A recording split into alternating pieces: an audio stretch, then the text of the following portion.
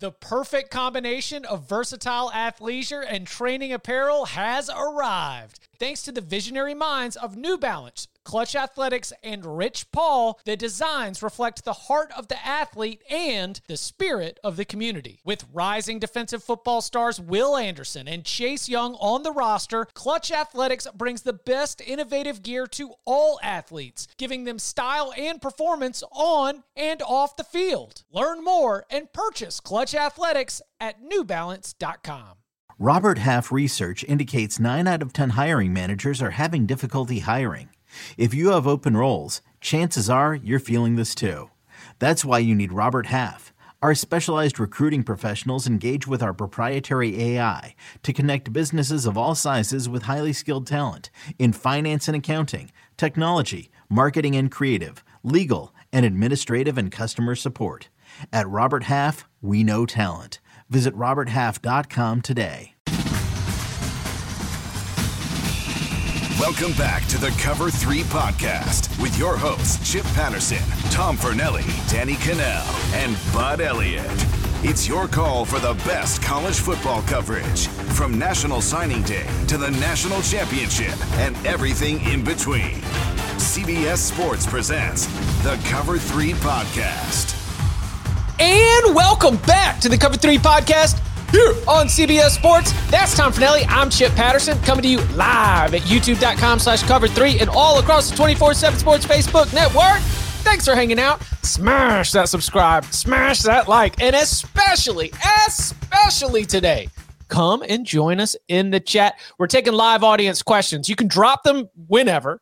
We're going to sprinkle them in throughout, but we also have questions from the big old bag of mail. Ways for you to add your question to the big old bag of mail: go and leave us a 5-star review, and in that review, put your question. We'll throw it in that bag of mail, and we will get to it in a future mailbag episode. Today, some conference realignment related questions that we had already picked out before we had the news headline that we're going to get to in just a bit. Some more school-specific questions. Yeah, we love when you throw those at us. We'll try to work them in throughout the offseason. Taking a look at Arizona State, taking a look at Mississippi State, and so much more. First, we want to begin with conference realignment because we've got reporting from Action Network's Brett McMurphy that Pac-12 Commissioner George Kliavkoff has already toured San Diego State. Dennis Dodd reporting that. And he is planning to visit SMU today on Wednesday. And the Pac-12, according to our own Dennis Dodd, Big Game Dennis Dodd, says that Pac-12 might be looking to expand its conference before nailing down its new media rights deal. Now, the Pac-12 are the next school that's up. Big Ten signed a new deal. Big 12 signed a new deal. SEC, of course, is going to enter into its new deal coming up in 2024. And the ACC, well, it's like 2095 before their deal comes up. So the conference realignment pieces seem to be moving again. The machine is going. If the Pac-12 is, in fact, trying to get San Diego State and SMU on board, my thoughts are San Diego State and SMU probably would say yes. So let's just go ahead and fast forward with this. What do you make of the Pac-12 targeting these two schools to try to get back up from 10, where they will be after USC and UCLA leave, to 12? It makes sense in that you're losing both your Los Angeles schools. So San Diego State at least gives you a presence in Southern California, even though San Diego's not Los Angeles. Both cities will get kind of annoyed at you if you tell them they're the same thing. And then SMU makes sense in that the Pac-12 needs a market. Like, it's trying to sell its television rights right now, and it's trying to get as much money as possible, and it's lost Los Angeles. And San Diego, again, it's going to give you Southern Cal, but it's not really going to give you the same kind of zip that having LA has. So you're dipping into Texas, which is a pretty football mad kind of state, has a lot of recruiting, a lot of talent, all that kind of stuff. So it makes sense. That all said, it's hard to be excited about the prospect of losing USC and UCLA and replacing them with San Diego State and SMU. So I don't know. It's just, it makes sense. It's hard for me if I'm a Pac-12 fan to think it's going to be exciting. And honestly, if I'm Apple or if I'm NBC or CBS or Fox or ESPN or Amazon, whoever the hell is bidding on Pac-12 rights, Like, are you sitting there thinking, I'm kind of interested in the Pac-12 at this, right? Oh, what? You're getting San Diego State and SMU? Well, here's an extra $20 million. It doesn't, I don't know. It doesn't really do anything for me from that aspect. So one of the notes from Dennis Dodd is that the next Pac-12 deal is expected to be a split between a streaming service and ESPN. ESPN, clearly the television markets are, matter. We're still dealing with linear cable at that point. But for streaming services, do markets matter? I mean, is that a dumb question? Because you've got your total number of, Amazon Prime is in 66 million households or whatever. Like there's 66 million Amazon Prime subscribers. So that's your potential reach there. If you are going to be more streaming and more digital, in that sense, I would almost say compliment it, because if you're looking at programs that are not in the Power Five, that from a interest, competitive, and brand standpoint, these are some pretty rock solid programs in San Diego State, in SMU, ones that have been not bottoming out and maintaining a pretty high level of consistency here in the recent history. Yeah, but I think honestly, with streaming, it might matter more. Because if you have Amazon Prime, how much are you paying a month for it? And then you get, the Amazon streaming. You're trying to bring in new customers if you're Amazon. So, it does depend on the market size. Because if you are in Dallas and you're trying to get a greater market share in Dallas among people there, among SMU fans who will want to pay a monthly subscription fee to watch SMU play football, that matters. Same in San Diego State. So I think it matters just as much as it does to the cable companies. It's just, I don't know. I mean, I don't know about you. I have Amazon Prime. Most people I know already have Amazon Prime.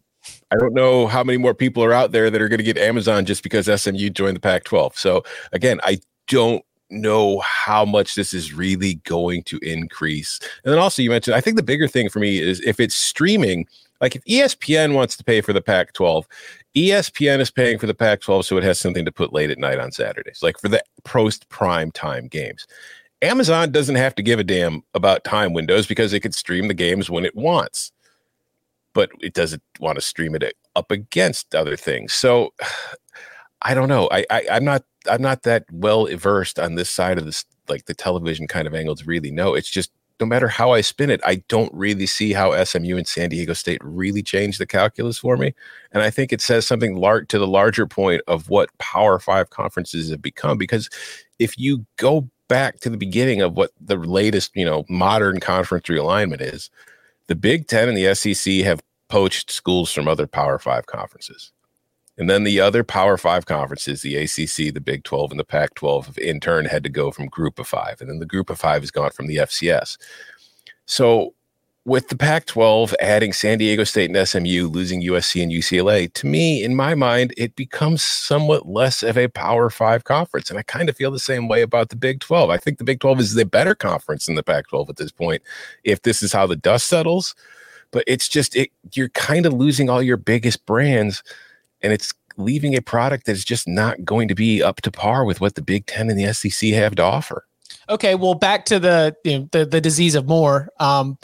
With a 10-team conference, you have less inventory. You just simply have less games. You have 75 conference games. That number goes up to 90 if you're able to get to 12. When you're trying to sell this deal, you got, from the Pac-12's perspective, you just got to get more games to get out there and sell. And does this program, bring the same value of USC and UCLA? You can't even have that fight anymore, because right now you're just trying to have as much as possible, especially if you're trying to split it up. To which I would say there, again, from the Pac-12's perspective, if you're going to go out and poach two programs that are not aligned in a Power Five conference or soon to move to a Power Five conference, it is a logical selection of schools to me. There's a lot of reasons they make sense. It's just, to me, it's not exactly exciting. And the one part of this for me too, though, like we saw how Cal responded to like UCLA trying to leave to go to the Big Ten, and however, like the academic aspect of it, and they pretty much had to be bought off to let them leave.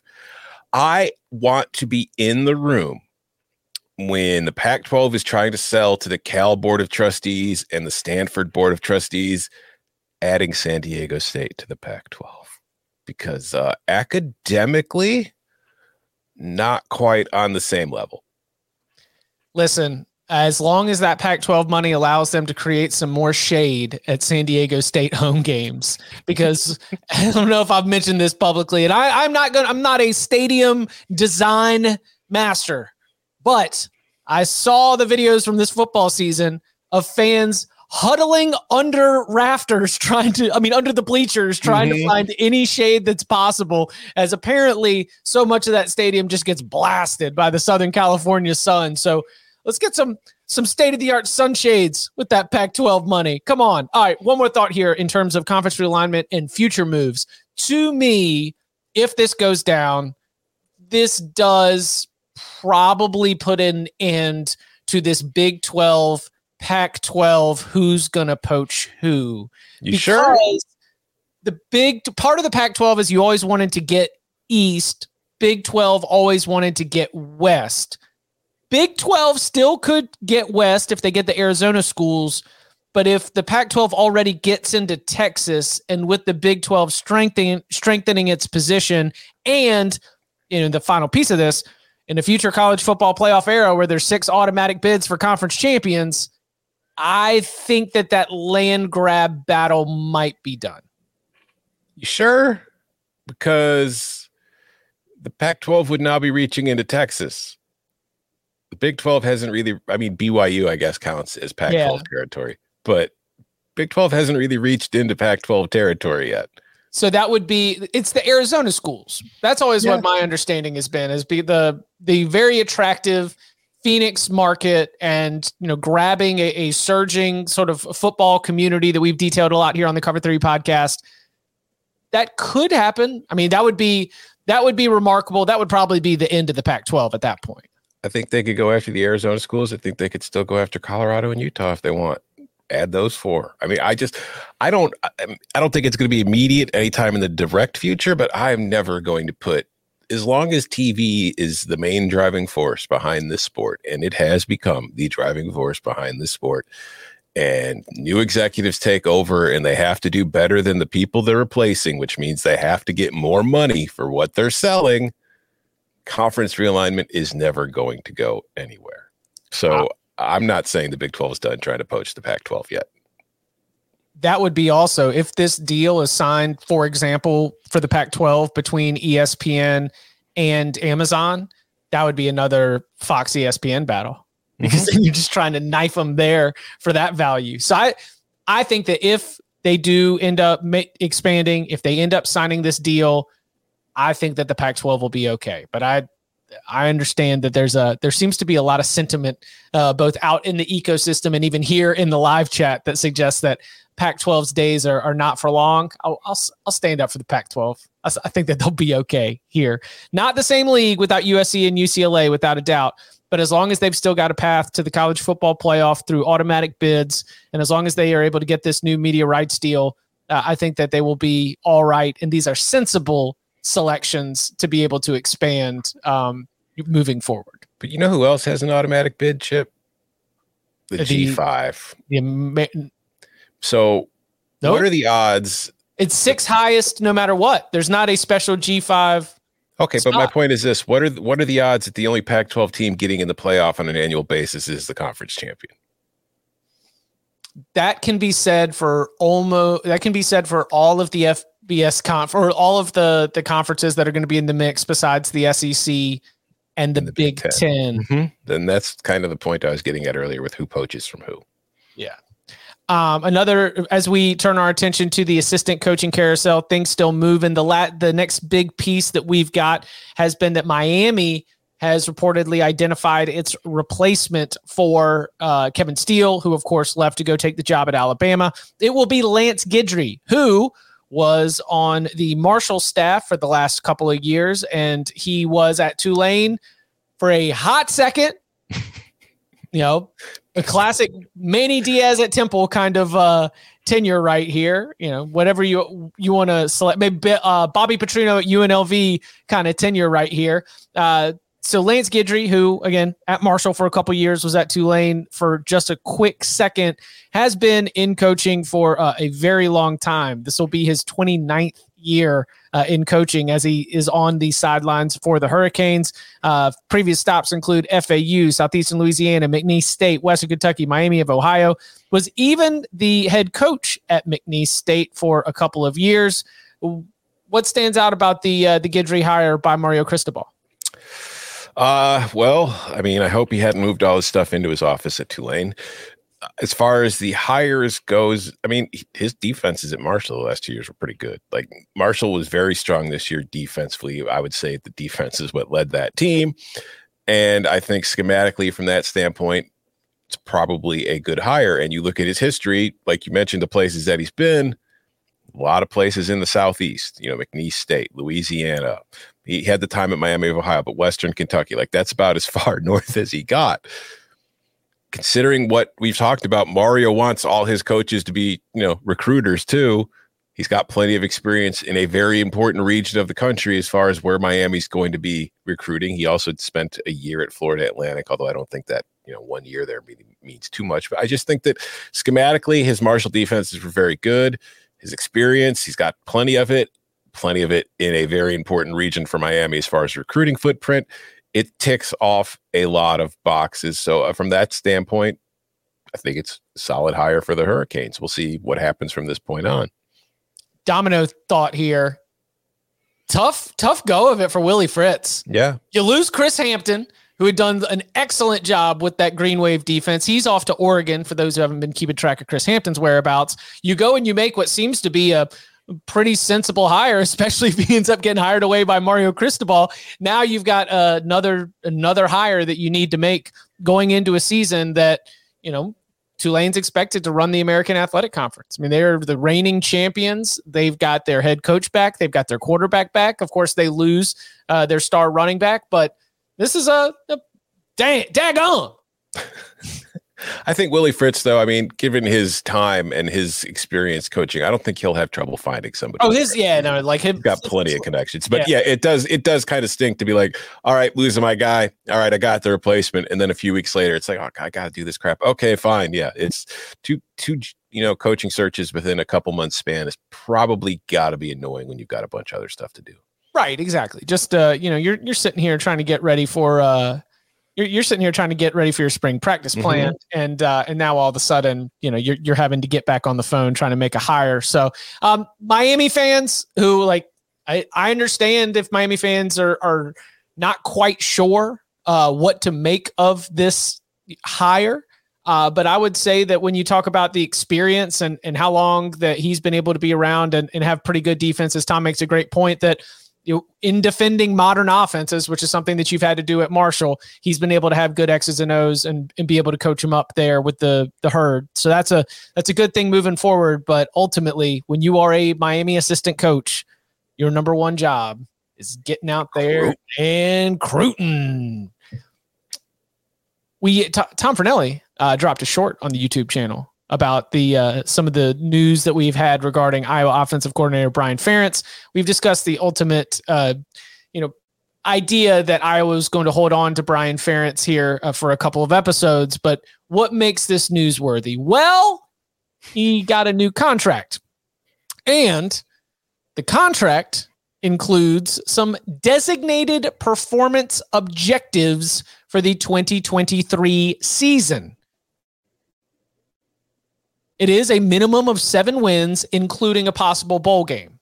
For Iowa football, that's right on par. Okay. If you want to hold everybody accountable, get to a bowl game and either win it or have 7 regular season wins. That's something that's reasonable. All right. If I'm Brian Ferentz, I understand. And then I look at this other little clause in the contract. An average of at least 25 points per game. Oh, no. And to be clear, it's not just offensive points per game. The points that the defense scores count.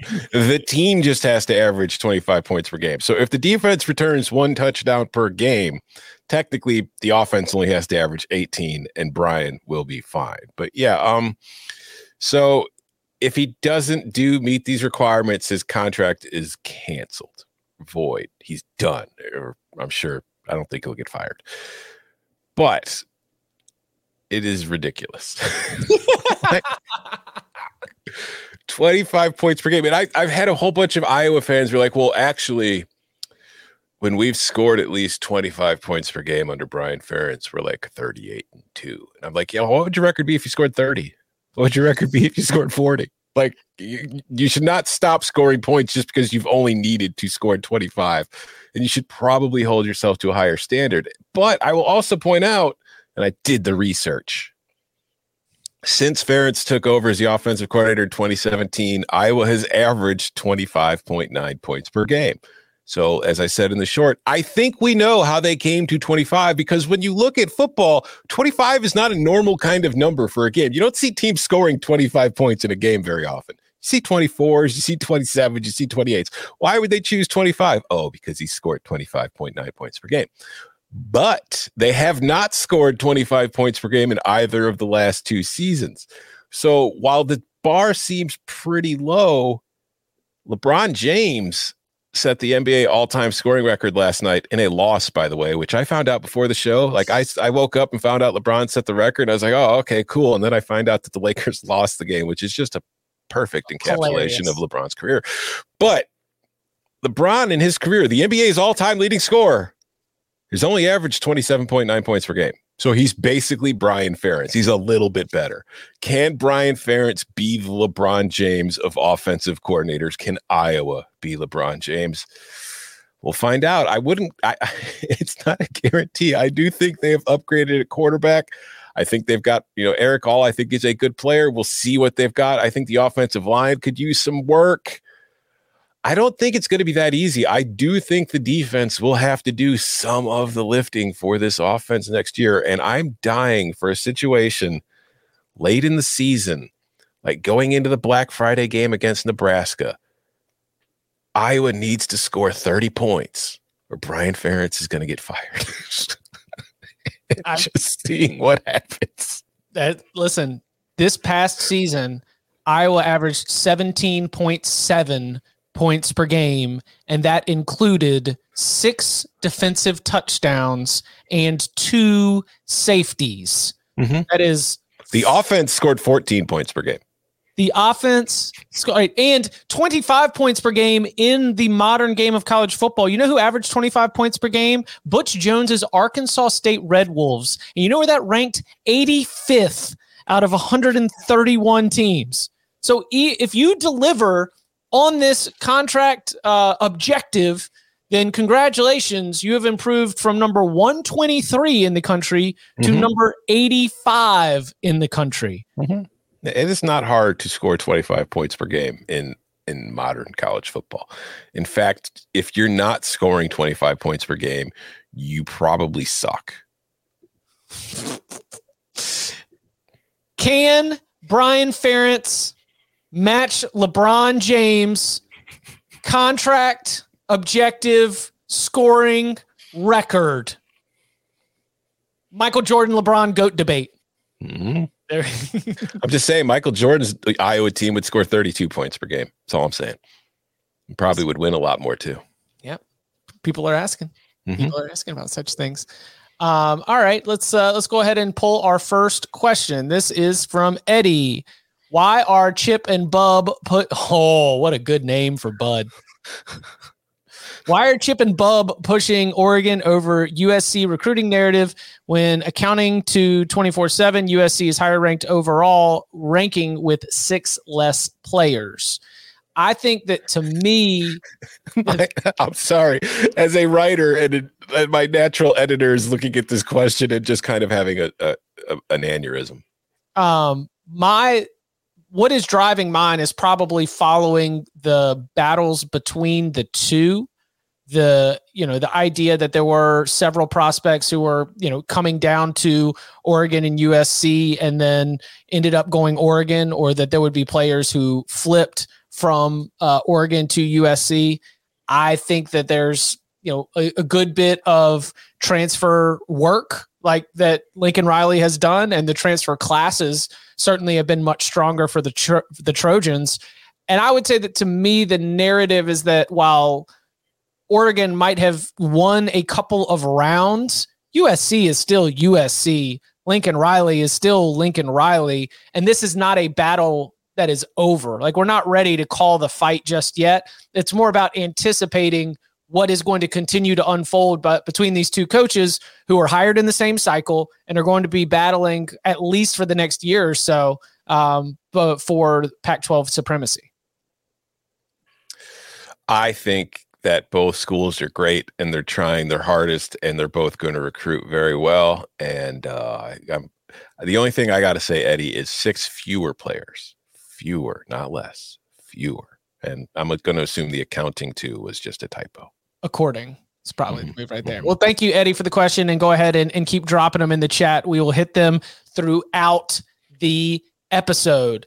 And coming up on the other side, we got a lot of teams that are going to be on the move in the next couple of weeks. A lot of conference realignment flair here today on a Wednesday. So who among these notable movers will end up winning a conference title in their new conference first? We'll get into that and more next.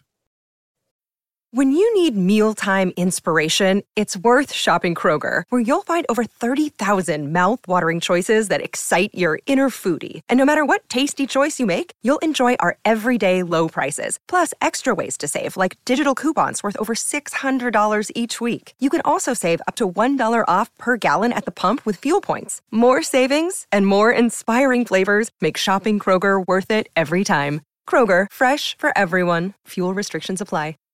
This episode is supported by FX's Clipped, the scandalous story of the 2014 Clippers owner's racist remarks captured on tape and heard around the world. The series charts the tape's impact on a dysfunctional basketball organization striving to win against their reputation as the most cursed team in the league. Starring Lawrence Fishburne, Jackie Weaver, Cleopatra Coleman, and Ed O'Neill. FX's Clipped, streaming June 4th, only on Hulu. Back here on the Cover 3 podcast, taking a dip into the big old bag of mail. Great way for you to get your question in a future mailbag episode. Leave us a 5-star review, and in that review, put your question. This question comes from BK1994. This is a must-listen podcast for college football fans. Love the win totals and locks pod every year. Been listening since 2018. RIP Barton. He is dearly missed. My question is, of the 8 schools in the power conferences, moving conferences in the next couple of years, open parentheses, Oklahoma, Texas, UCLA, USC, Cincinnati, BYU, UCF, and Houston, close parentheses, who will win their new conference first, assuming no other conference realign? Oh, this is the second part of the question. Let's do the first part first. So again, for those listening at home, Oklahoma and Texas in the SEC, UCLA, USC in the Big Ten, and the 4 new schools that are joining the Big 12, Cincinnati, BYU, UCF, and Houston, who will win a conference title first. In terms of advantage, the Big 12 schools will be in the longest, as they are going to be in the Big 12 for the 2023 season. UCLA and USC join for the 2024 season in the Big 10. And as we've discussed extensively on here, despite all their best efforts, Oklahoma and Texas appear to be joining in 2025. So of those 8, who wins a conference title first in their new conference? This is a really tough question. I like it. Yeah, I was kind of, you sent this to us last night and I was going over this and I was having a really difficult time trying to reach a consensus answer within my own head. Like, talent-wise, recruiting-wise, you would think Texas, Oklahoma, and USC are the 3 obvious choices because they're going to recruit very well. They're going to have 5-star players. They're probably going to have very good quarterbacks. But Texas and Oklahoma will be joining the SEC, in which they're going to be going head-to-head with Alabama, LSU, Georgia, and Jordan's producing Tennessee. So, that's not a very easy road. When you look at those teams, they're probably starting off at best as the 3rd best team in the conference, from a starting point. So you've got to climb the 2 giants, assuming Alabama, Nick Saban retires and Alabama slips. It doesn't look like Georgia's going anywhere anytime soon. You've still got LSU, A&M, blah, blah, blah. USC joins the Big Ten. But when was the last time USC won the Pac-12? It's hard to just say, well, they're going to go in the Big Ten and be able to win that conference. They're going to be able to beat Michigan. They're going to be able to beat Ohio State. They couldn't beat Tulane. Like, we've seen them get, kind of shown the door by Utah. If you can't beat Utah, Michigan's probably going to be doing the same thing to you that Utah has been doing, just out physicaling you and beating you up in the trenches. So you need to see that kind of improvement. So I think, honestly, the best answer is one of the four joining the Big 12, because they're entering a conference that is losing its two kind of top dogs. And I know Texas hasn't won the league in a while. TCU just reached the playoff, but just as far as recruiting talent-wise, Texas and Oklahoma have been the two big teams in that conference for a very long time. So of those four, which one do I think has the biggest chance to win the Big 12 first? Sorry, UCLA, I've completely kind of thrown you out here. I don't think you're winning the Big 10 for a long time. UCF. I think UCF has the best head coach of the four schools that are entering the Big 12. And while they will be dealing with Texas and Oklahoma for 2 years, I think that when they leave, that this program, which is, again, going to be occupying this unique spot as the Big 12 program in the state of Florida, they are going to, they to me are the best positioned of those four. I, like you, was not going to pick Texas or Oklahoma. Not only did they have the time not on their side with the delayed entry, but I'm just not going to throw them in and think they're going to jump to the top of the SEC. I, like you, I'm not going to take USC or UCLA because the good gravy, what is at the top of the Big Ten is as impressive as what you've got at the top of the SEC. To which I go to these Big 12 schools, which get a little bit of a head start against the others. And as I'm deciding between Scott Satterfield's Cincinnati, Kalani Sitake's BYU, Dana Holgerson's Houston, or Gus Malzahn's UCF, my answer is UCF. I'm going to go Houston. I don't think it'll be with Holgo, though. Ooh. Like, I don't think either of these teams are going to be winning their conference within a few years. Like, I think it's probably 4 or 5 years down the road before any of them do it. But yeah, I would say UCF or Houston are probably the two most likely. I think Cincinnati, having lost Fickle and lost a lot of players, to the draft in the last couple classes, I think the Bearcats, they're not going to be bad, but I think the Bearcats could be more of a 7-8 win team for a few years in the Big 12, trying to get their feet set and get, their whatever, but beneath, which was their standard. I mean, that's the thing, is like the Brian Kelly was just like an astrological. No, that's what meteorological event? A comet through the sky. So comets are meteorological events. I don't know. It was one of those things that you stand outside because it ain't coming back around. Brian Kelly just flashed through the sky, and then Luke Fickell built up to something. But when we were celebrating Luke Fickell's success in Cincinnati, one of the other sides of the conversation was like, okay, so we need to remember that he is doing a streak of success, like wins over 2 years, wins over 3 years, wins over 4 years, that have not been done all that often. And that being a 7 or 8 win program is more of Cincinnati's history than winning 10, 11, 12 games like Fickell was doing. I'm kind of with you. I don't think Cincinnati's going to bottom out. It's in a great spot. But I want to spin this question for you. Okay. Which of those 8 schools is going to be the worst in their new conference? Like, has the highest potential to completely just bottom out and become a doormat?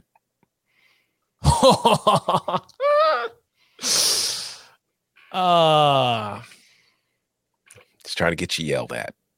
I know. Hey, actually, you know what? It might be USC. No, I think it's funny. I think the answer is the same. You think it's either like UCF or Houston? Yes. It could be UCLA. UCLA could just become let's collect our check, win 6-7 games. So maybe not doormat, but I don't think Texas and Oklahoma could ever truly bottom out. I don't think USC could truly bottom out. But we seen it. So my argument between the USC is that we have seen USC bottom out recently. It is possible. It is within the recent history of the Trojans. Back real quick though. Like, you could have a bad year. I'm talking just bottoming out. Like, you become a team that's just like, hey, we're just hoping to get to a bowl game. Okay, UCLA, BYU, or I guess I like your UCF or Houston has the potential to win any of the Big 12 schools. I think, yeah, UCLA and the Big 12 schools, I think, would be the answer. Okay, so of these 8 schools, this was the second part of the question from BK 1994. Assuming no other conference realignment, Over under 2.5 schools from this group of 8 win their conference over the next 10 years. Under. I would say, yeah. I'm not going to go 3. Under in the next 10 years. Under. It's tough. The Bub Elliott comes on here a lot, and he says, you take the check and you take the losses. It's something that he has said many, many times, and certainly a big part of the conversation. Coca in the chat saying UCLA has a better chance of becoming the Cal of the Big Ten than any other of the schools has of becoming a powerhouse. I would agree with that. All right. Well, let's go ahead and stick it with let's stick with UCLA, as Golden Blue Kevin says, what's the outlook for UCLA this coming season before the Bruins get buried in the Big Ten? With new QBs Colin Schlee and Dante Moore, can we finish top 3 or 4 in the Pac-12? That's the first part of the question. Distant shot at a New Year's Six Bowl. Yes and no.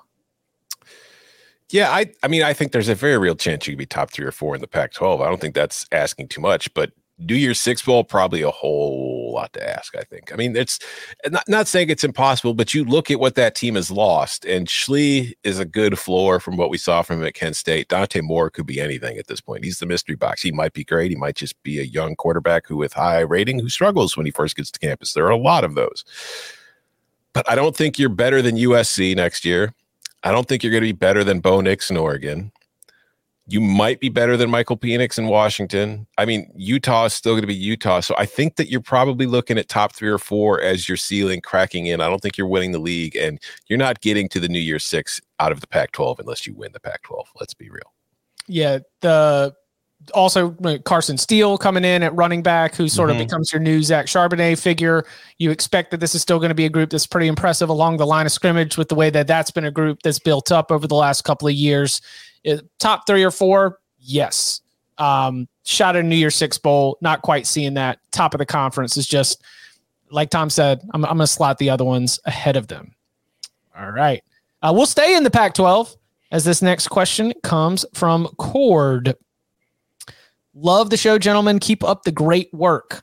As an Arizona State fan, I'm excited to see Jaden Rashada coming to Tempe, but I'm having flashbacks to when Jaden Daniels came into the program as a top recruit like Rashada. With USC and UCLA leaving the Pac-12, in your opinion, with the comparison to Jaden Daniels' era, can Rashada, with Kenny Dillingham, take the Sun Devils to being conference title contenders in the next 3 years? No. 3 years, not long enough for Kenny Dillingham to take Arizona State to being a conference title contender. Yeah, no, I don't think so. I mean, it's the last couple of years of the Herm's tenure are kind of detrimental to the program. And I think that there is a lot of rebuilding that Kenny Dillingham has to do. And you've already started the work. Like, he's brought in a lot of transfers back home to Arizona from the area, trying to get the roster built up. And I think Jaden Rashada is a very good get for Arizona State. And maybe he speeds up the process a little bit, or at least raises the floor for the first couple of years. But winning the Pac-12 there's a large area that you have to cover between where you are now and winning the Pac-12. I don't think it could happen in 3 years. Maybe 4 or 5, you could finally start competing for it, but it just doesn't seem realistic to me to look at where that program is right now and think, oh yeah, by 2026, they're winning the Pac-12. Just don't see it. If Arizona State makes a bowl game, Kenny Dillingham is the coach of the year in the conference. Yeah, probably. I mean, 26 transfers. Like, I mean, you are doing bring in all new players, get them all to buy in. Then if you are able to get the Sun Devils to that spot right away, that is extremely impressive to being a conference title contender when you are starting behind the likes of Dan Lanning at Oregon, of Kalen DeBoer at Washington. Kyle Whittingham, as long as he's there, is going to have Utah right up there in the top tier. I mean, even looking at a Pac-12 that does not have a USC and UCLA, that is a tough upper crust to be able to break through. Andrew Gilmore in the chat says we said the same thing about Josh Heupel. Did Josh Heupel win the SEC this year? Am I confused? I thought he got completely destroyed by Georgia, the team that did win the SEC. Maybe I was wrong. All you had to do was not lose to South Carolina. Yeah. Could have been a big gap. Tennessee exceeded expectations. They didn't win the SEC. Big difference. All right. Speaking of the SEC, how about this one from the chat? Craig says, spicy. Nick Saban just made 2, Craig's words here, lackluster coordinator hires and signed an inside linebacker off Georgia's bench, presumably to come start at Alabama. Will the Tide really be able to challenge Georgia with all the turnover? I disagree on the assessment of lackluster coordinator hires. Strongly. I mean, if Kevin Steele was the same coach, but he was 39, you'd think he was a great hire. But it's since he's older, he's not. He's a lackluster hire. I mean, I don't think Alabama is going to be as good as Georgia, if that's the basis of the question. I think Georgia's the better program right now, and I think Alabama has ground to make up, and I think losing Bryce Young makes it really difficult for Alabama to make up that ground. Now, we'll see what happens at the quarterback position there, if something changes or if somebody steps up and takes a step forward. But I do think there's a pretty big gap. I think there's a large gap between Georgia and damn near everybody else in the country at the moment. So I don't think it's really a knock on Alabama to say that I don't think they can catch them yet this year. No. Oh, I definitely do, because you are using the phrase like, are they going to challenge? Can they challenge Georgia? Yes. Yeah. Yes. Yeah. It's Alabama. I understand, but I'm just saying I think Georgia's the best team in the country again by a lot. But putting them... Who challenged Georgia this year? Ohio State. Ohio State did challenge Georgia this year. But I believe that there is still phenomenal talent in that locker room. And being able to... The fact that Alabama on the field underperformed its talent, especially in key games and key situations... It prevented Alabama from being in the college football playoff and prevented Alabama from being able to play at all against these Georgia Bulldogs. We never got to see Georgia against Alabama. And when they played the year before, they split. Alabama won in the SEC championship. Georgia won in the national championship. I think that while Georgia is deserved in being ranked ahead of Alabama in your power rankings, your pecking order, your predicted order finish, whatever. Yes, Alabama can challenge Georgia. And the coaching change might help Alabama challenge Georgia. So yeah, yes, they will be able to challenge Georgia with all the turnover. It might even be an upgrade. I think in a one-on-one game, Alabama can challenge Georgia. Over a 12-game season, I don't know that Alabama can challenge Georgia. They didn't get the chance to this year. Right. Because what happened? They lost to teams who weren't Georgia. Because they blew it. That's what I'm saying. And I'm not sitting here saying like the Alabama dynasty's done, or like however Alabama fans take it when you say that they might not be as good. I just think Georgia is the better program right now. I think Georgia has the more continuity. They're not changing coordinators every year like that. It's not so much the hires for me themselves. It's that Alabama for the last few years has been rolling through coordinators, and it's hard to be consistent when there's that much change going on in the building. And while Georgia has lost coordinators to other jobs, moving on to head coaching jobs, there's just been a lot more consistency in that building as far as the roster is concerned and the coaching staff, to where it's easier. They're basically what Alabama was a few years ago when Alabama was at the peak of its powers. I don't think Alabama's anymore at the peak of its powers. I don't think that's that crazy of a thing to say. We've seen the best of the Saban era at Alabama. Doesn't mean they're going to drop off the face of the earth and only win 7 games. They'll probably win 10 or 11 games. I just don't think they're going to win a national title. Again, not this year, maybe next year. Is Nick Saban going to win another national title? He might. I just don't think they will this year. I mean, I know they got a great recruiting class, but they're not going to have a fact. They are not part of when I say that Alabama is can challenge Georgia, I'm not saying that, look at all these guys that are going to come in as freshmen and be incredible. I mean, I'm talking about Dallas Turner, who's very much still there and very much going to be one of the top pass rushers in the entire country. I'm talking about the rest of an offense that I do think is going to be very effective. And I think it's going to be an offense that maybe with a change of leadership is going to be able to be a little bit more consistent, especially when they're playing away from home. So I'm encouraged.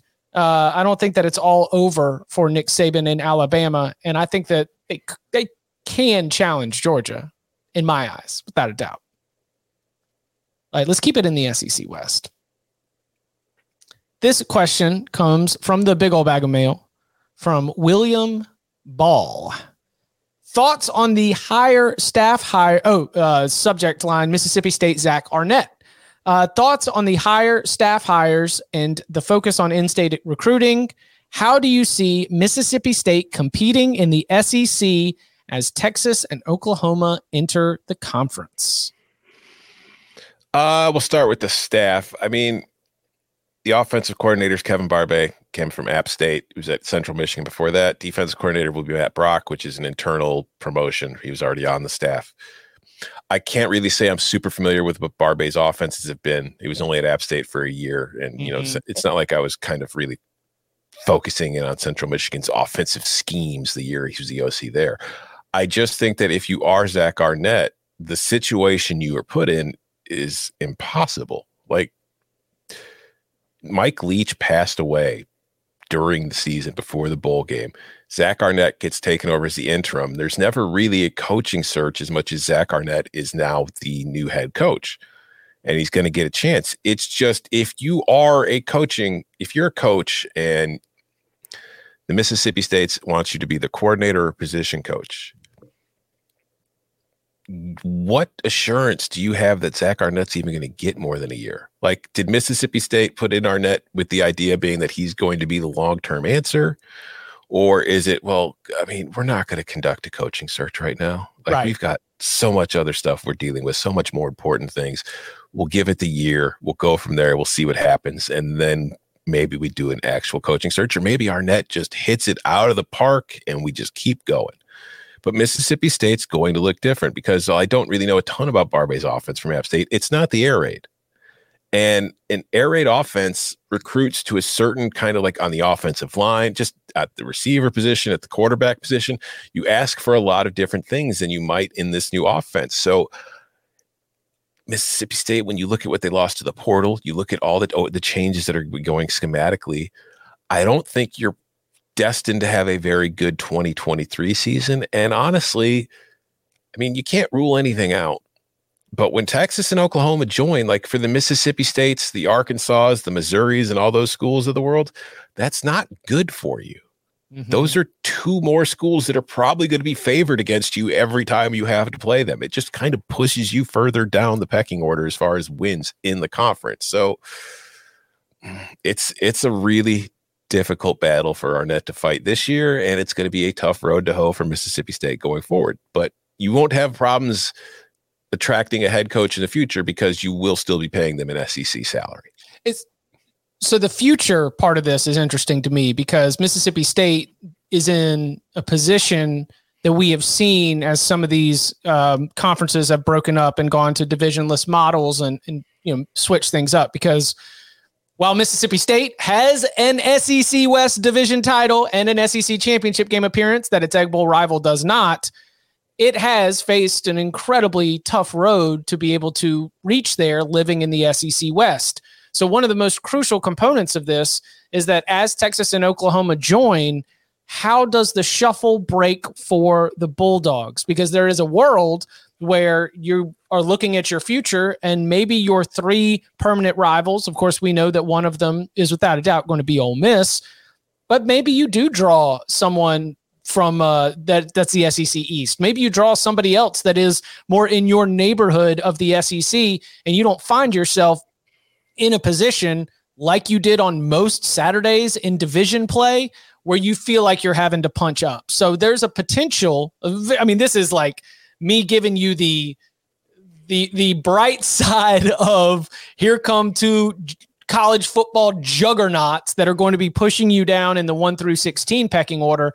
It is possible that in reshuffling the schedule and breaking up the SEC West, that Mississippi State does end up getting on a year-to-year basis a somewhat easier schedule, and that's the best possible outcome other than the higher payouts on an annual basis from Texas and Oklahoma joining your conference. It's also possible your three rivals become Ole Miss, LSU, and Texas.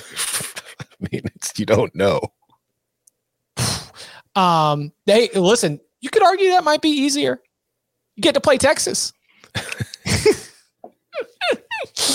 We already got to play Ole Miss and LSU. Now we get to swap out Bama for Texas. This is great. Mm-hmm. I would give them Missouri. All right, let's. I'll give you a second to 2023 Mississippi State football schedule. I'll read it for those who don't have it at home.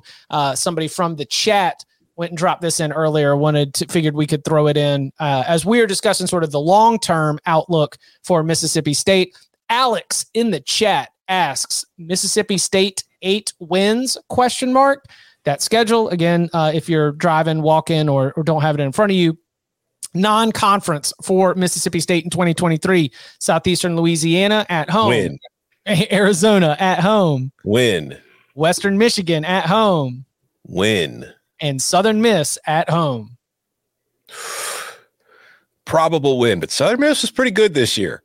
Okay. The conference schedule starts with LSU at home. Loss. At South Carolina. Loss.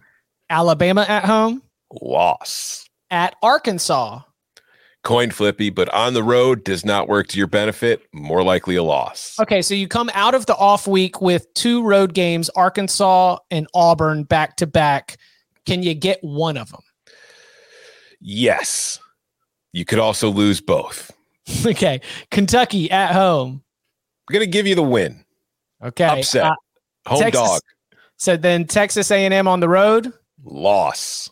That means I've got us at 6 right now heading into the Egg Bowl, which will be in Starkville on Thanksgiving. So 8 wins, according to our very fast math here on the Cover 3 podcast. This is not how many games y'all going to win this fall? I mean, we talk about this when we do the locks or the win total pods. As far as getting to the over, like, you want your road games to be the games you're probably not winning anyway, like the Alabamas, the LSUs. Like, you want, like, their road schedule in the SEC this year is South Carolina, Arkansas, Auburn, Texas A&M. You wish you had those games at home so you could count them as wins, because then it'd be 4 SEC wins, 4 non-cons, and boom, there's 8. Yeah, like, those are your more quote-unquote winnable games. You would rather have them at home than on the road. Putting those games on the road just makes it a lot more difficult. I think if Zach Arnett and the Bulldogs get to a bowl game this year, they've had a very good season. Good note there. All right, producer Coca will fine us if we don't take his question too. You know, he runs a really tight ship around here.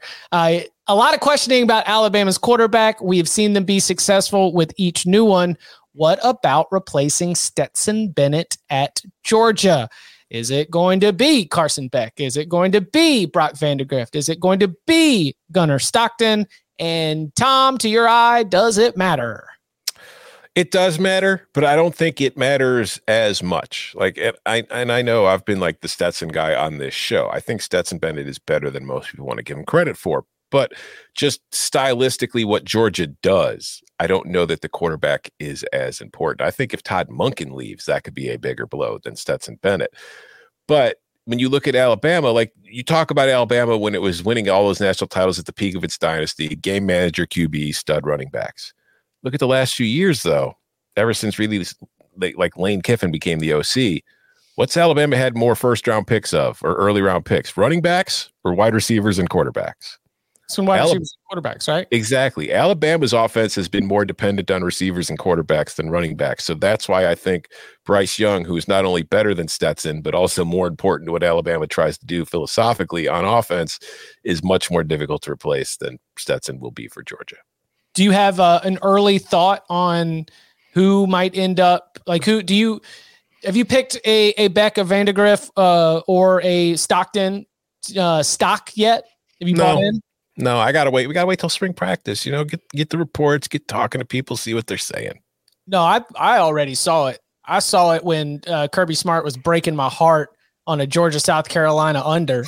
He put in Carson Beck like midway through the fourth quarter and started running the daggum air raid. I saw that boy sling it around the yard on a beat-up Gamecocks defense. He was ruthless. Beck did also, for the most of the season, run second behind Stetson. And when he got in, looked pretty good. Certainly looked good enough for me to think that he would be able to lead Georgia to another SEC championship. And while that's not like, a deciding factor, typically there's a lot to be gleaned from that kind of thing during the season. Who's been number 2 all year? All right, let's hide. And this one from Lando. How far will speaking of the Georgia Bulldogs, the TCU Horned Frogs, how far will TCU fall with the losses they have and the additions they have? Most of Gary Patterson's guys are gone. How far will TCU fall? So we're giving it to the Gary Patterson's guys. Sonny Dykes got him to the playoff, but he did it with Gary's players. Who kind of quit on Gary. I mean, I'm going to make a wild, definitive prediction right here, right now on the Cover 3 podcast here, February 8th, 2023, 11:55 a.m. Eastern Standard Time. The TCU Horned Frogs will not reach the college football playoff next year. Whoa! You sure you want to be out there on record with that?